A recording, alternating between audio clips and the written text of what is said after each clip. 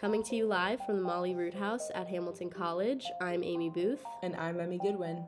And this is Architecture and the Environment, the podcast where we talk about architecture and the environment. Today is our very first episode, and we will be discussing the many dimensions of New York City's underground. We highly recommend that you read the webpage attached to this episode before delving into the discussion with us. Let's get weird. And by weird, I mean vertical. In Stephen Graham's book Vertical, he describes how humans look at geographic space through a horizontal perspective, which means quite literally looking at society as existing solely on the surface of the earth. This perspective has been facilitated by the creation of maps by Western colonists and continues today through our frequent use of the Mercator map and conventional GIS technologies.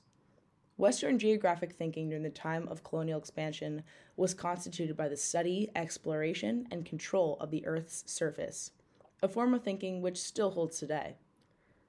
Obviously, that's pretty theoretical. What do you think that kind of means in more modern society?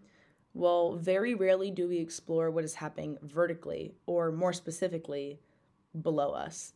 To think about human relations in an urban environment only from a literal surface level and metaphorical surface level perspective fails to examine what is happening underground and how such happenings connect to the way a city functions holistically. As a more concrete example of that, we have the Five Points neighborhood, and we didn't mention this on our webpage, but during the Prohibition, there was also a large underground LGBTQ plus sex and drug scene, which obviously at the time would not have been considered morally right. And today, we have low-income individuals, and many of whom are undocumented immigrants, not to mention unhoused people who live in the subways. These people are neglected by both society and the government due to the negative connotations surrounding the subterranean and horizontality, which implicitly encourages people to forget about whatever lies below. Graham also discusses how the ground beneath our feet in urban environments is not actually the original earth that has come to be through what he considers supposed natural and immutable geological processes over time. Instead, it's a product of a continuous urban cycle of destruction and construction due to fire, disaster, war, replanning, or simply desire for improvement, which ultimately prioritizes people in power, as we have seen historically. So each new layer of artificial surface becomes our reality, while the history and quite literal bodies of those who occupied the area before us becomes more and more distant. When this happens, we ignore the destruction and construction that fostered our current flat reality. This applies to New York too. As Graham notes in Vertical, Manhattan is not naturally flat, as its name was coined by the island's original inhabitants, the Lenni Lenape Nation, and means islands of many hills. Manhattan's flatness was manufactured through wild cycles of speculation and creative destruction. So by this logic, at a certain point, the surface will become a part of the subsurface. So if you're coming from a privileged position, you're most likely only going underground as a means of transportation to the function of your daily life. So you're saying that the neglect that we're seeing is a direct result of horizontal thinking, but what do you think that neglect does or ultimately causes? All that neglect for individuals occupying subterranean spaces perpetuates already existing wealth inequalities between those living above and below the surface.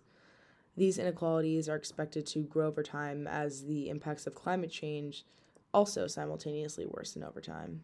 I think that's a good tie-in because unfortunately in the last decade already, we've seen these inequalities happening in government responses to natural disasters and climate disasters, as well as their preparation for these disasters or lack thereof. So let's take a look at hurricanes that have recently hit New York. Hurricane Sandy was one of the most destructive storms to ever hit New York, and it killed 160 people in the New York metropolitan area, as well as causing $65 billion worth of damage. And most of New York's climate action plans today have been created in response to that damage. And we see that with the SIRR, which was their first plan of action in response to Sandy. But 9 years later, that has evolved a lot. And we will talk about that a bit more with the One NYC plan. The more permanent solutions to destruction caused by Sandy and plans to prevent destruction from another Sandy-level storm have mostly been implemented in Lower Manhattan, notably the economic center of the world. And council people in the outer boroughs of New York critique this a bit because in the 9 years since the destruction hit all of the 5 boroughs, they have only seen temporary solutions to their problems. And something they really emphasize is the very old drainage and sewage systems that really exist throughout Manhattan, but particularly in their areas. And in these larger scale projects that we see happening in Lower Manhattan and lack of projects in the outer boroughs, such as Queens, it's pretty clear that federal funding is not being distributed equally across the boroughs. More recently, Hurricane Ida hit New York City, and the damage from this storm was not caused by storm surges, but flash flooding caused by extreme rainfall and not aided by the porch drainage systems that I mentioned before. Overall, leading up to this storm, they knew how bad it was going to be. Unfortunately, there was many warnings, but they did not have a solid system in place to evacuate individuals in these risk zones for flash floods, and they never issued a mandatory evacuation. Where during Sandy, there was mandatory evacuations issued throughout the 5 boroughs, and particularly in Lower Manhattan, which, as I mentioned before, was largely affected. Between Sandy and Ida, the affordable housing crisis became much more drastic, and we know this because Bill de Blasio was very aware of basement dwellers because of the BACPP. Although it was a pilot program, when it lost funding in the pandemic, there was really no effort to revamp that funding that it lost after, which led to concerns that the project will never go beyond the 8-unit pilot it is currently instituting. And flash flooding can be very hard to predict, but as I mentioned, there are maps and systems in place that are supposed to help people, and the people that it should have helped were not evacuated until it was far too late. And as we know, 11 lives were lost in basement apartment units, and even more so out of those units. So with de Blasio knowing about the 50,000 illegal basement units, he still didn't consider the dangers of living there in the event of a storm because of these factors we've mentioned in just the neglect of being below the subsurface and being somewhat easy to forget about. Only after the fact that these people's lives were lost did de Blasio really acknowledge that there should have been a more concrete evacuation plan, and sort of made a half-hearted commitment to warn people next time. We want to acknowledge that it is not a matter of who had it worse or who suffered more between the victims of Hurricane Ida and Hurricane Sandy, but rather the government's response to these natural disasters. And although the city has said that post-Ida they are definitely looking to make more plans to prepare for flash floods in the future, as they will happen again, federal plans to study flood resiliency in these areas, such as Brooklyn, are continually being postponed, while the East Side Coastal Resiliency Plan to protect Lower Manhattan still goes on, really showcasing, as Ashley Dawson well points out in his book Extreme Cities, that the actual perils of climate change in New York tend to be overlooked by mouthwatering opportunities for entrepreneurs to usher in the next wave of green technology. Overall, of course, no matter how much planning one does for natural disasters or climate disasters, weather is very extreme and it's only getting more extreme and can take anyone by surprise. But despite prior knowledge of how storms would affect these areas, there's been a clear unequal distribution of aid and funding to prep for and prevent damage in the 5 boroughs based upon who or what is visible. We've seen this in the flooding of the subways and the flooding of basement apartments, leading to the deaths of many citizens of New York. So, in spite of both Hurricane Ida and Sandy, little physical progress has been made in improving these underground spaces like the subway system and converting illegal basement units. So, once again, we've found that if underground spaces are not a part of your daily life, whether through public transportation or housing, the people who do occupy those spaces become more of an afterthought. Something that complicates our argument a little bit is the existence of these underground mega mansions in London called icebergs. And the elite have been building them since 2008 due to the implementation of various planning laws in high income traditional London neighborhoods that prevent upwards and outwards expansion. So, much like skyscrapers above the surface in New York, London subterranean housing acts as a sign of wealth and private spectacle. In social and cultural geographer Bradley Garrett's book, Bunker, Building for End Times, he describes how the wealthy intentionally seek underground spaces to keep their circles elusive by physically preventing outsiders from infiltrating. Garrett calls this the automation of social life, in which we build armored redoubts to keep wealth and possession inside and potentially hostile forces out. Recently, with scientific consensus regarding the impending threat of climate change to our Earth, wealthy individuals have been bunkering down amidst growing existential thoughts. Conceited efforts to seek underground spaces have been made by famous figures including Tom Cruise, Kim Kardashian, and Donald Trump. What this tells us is that with wealth, the subterranean can serve as a space of safety and retreat, particularly from government surveillance. Without wealth, those residing in basements are still vulnerable to the impacts of climate change and governmental oversight that can lead to the loss of their shelter and, in extreme cases, their lives. So we were curious if these same kind of subterranean mega mansions could exist within New York City. What we found was that it is impossible due to the geological bedrock beneath the surface. And the specific rock is known as igneous schist. And basically, it's very hard to drill through or dig through that kind of rock. And the only person, I believe, to have ever tried was yelled at by all of his neighbors on the Upper West Side for months because of the jackhammer. Yep.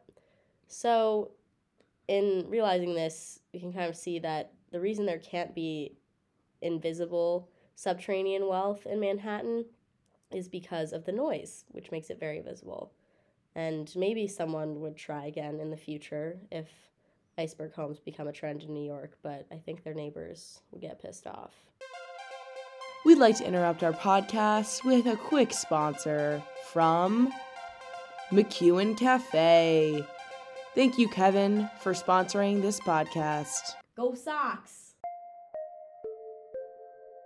Now back to you, Emmy. Although New York has yet to fully prove itself in providing for the vulnerable citizens in the event of a climate disaster, it does have plans to prepare over time. For example, in 2015, after Sandy, it implemented the One NYC program or plan that seeks adaptation and mitigation efforts within New York to protect its citizens from climate impacts and facilitate a just transition away from fossil fuel dependency. This, pales in comparison to London, which is thought more of as a minimum city, which Ashley Dawson, the author of Extreme Cities, considers a city that has lack of ability to provide for its wider urban population outside of the elite. So while New York does have a plan to build a resilient city against climate change, that ultimately may not be enough given a historical record of not providing adequate support for vulnerable communities who are living on the front line of climate change and face the brunt of its impacts. Something we've been thinking about continually through this case study of New York is how other U.S. governments have responded to more extreme climate disasters, because for a long time, New York didn't really have to deal with that many disasters, or they're not in a specific position on the globe that faces the full force of things like hurricanes. For example, in 2006, when Hurricane Katrina hit New Orleans, there was an increased study of how the government uses disasters to further their interests and supposed improvement efforts. And a specific example of that within New Orleans was that really the entire city was underwater, and developers took the opportunity to reform the entire public school system in New Orleans and really get rid of it and replace it with private charter schools. So although that can be seen as a form of reforming schools for the better, many of the locals disagreed with it because the endeavors for fixing these schools were being auctioned off to private developers, which meant that those people were profiting directly off of the trauma of losing their neighborhoods. And I don't want to get too much into it, but really just throughout US history, and particularly in the early 2000s, there was a trend of private developers being hired by and encouraged by the US government to get involved in disaster relief, which ultimately ended up serving the greater interests of not the people affected by these disasters, but the people making money off of them. With all of that in mind, I really wouldn't be surprised to see New York follow the same course of action. It's unfortunate, but historically, it is what the US government has done. And I think with if a Katrina level disaster were to level New York City in the same way that it did that city, there's an endless amount of possibilities for the kind of changes that New York would make, but it's really a matter of if those changes would be benefiting the people affected by the trauma or not.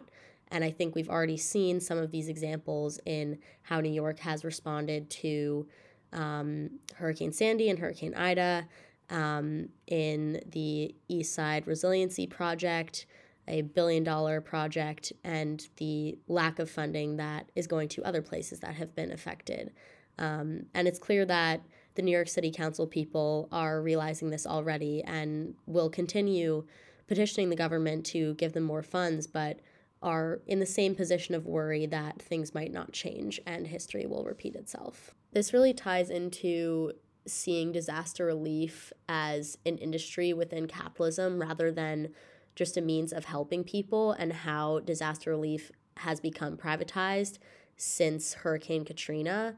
And another interesting thought on that when I read it kind of just scratched a spot in my brain was that 75% of essential workers in New York live in the outer boroughs, but Lower Manhattan and the financial district specifically are the economic center of the world, and we see those funds going there regardless of how much essential workers might be contributing to the economy.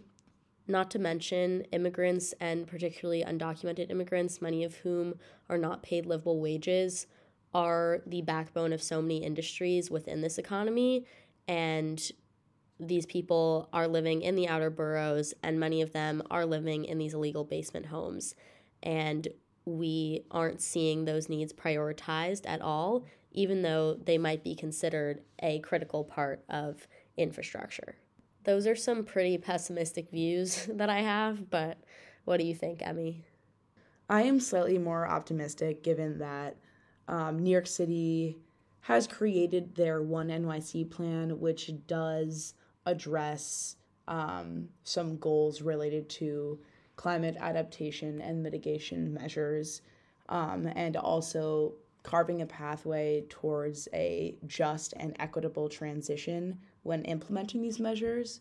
However, as Justin Brannan, Brooklyn councilman, recently said in a PBS interview, what will hurt us the most is the glacial pace of bureaucracy and the use of temporary Band-Aid solutions to buy more time rather than implementing permanent and effective climate solutions now. And by solutions, not just those that cater to the middle upper class communities in New York, but those who are facing the brunt of climate change, lower income communities who contribute the least to this phenomenon. Ultimately, we want to draw a final connection back to the topic of this episode, which is the New York City Underground. And in addition to how New York City and other cities have historically reacted to natural disasters or climate disasters, in New York, we have seen the underground be largely ignored despite the immense damage that has impacted both the subway systems and the underground basement apartments that are very populated right now due to the affordable housing crisis. Because humans are conditioned to view the world horizontally, the reason that these spaces are ignored is because we don't think about the underground if it is not a large part of our daily lives. And regardless of subway systems and transportation in New York, so many people have the option to not use those systems, and the majority of people in New York City certainly do not live in those spaces. That neglect will continue to reinforce class inequalities in New York that we see reflected in the city's response to disasters in underground spaces.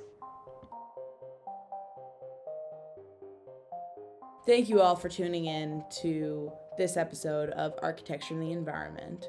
Once again, I'm Emmy Goodwin. And I'm Amy Booth. And we'll see you next week.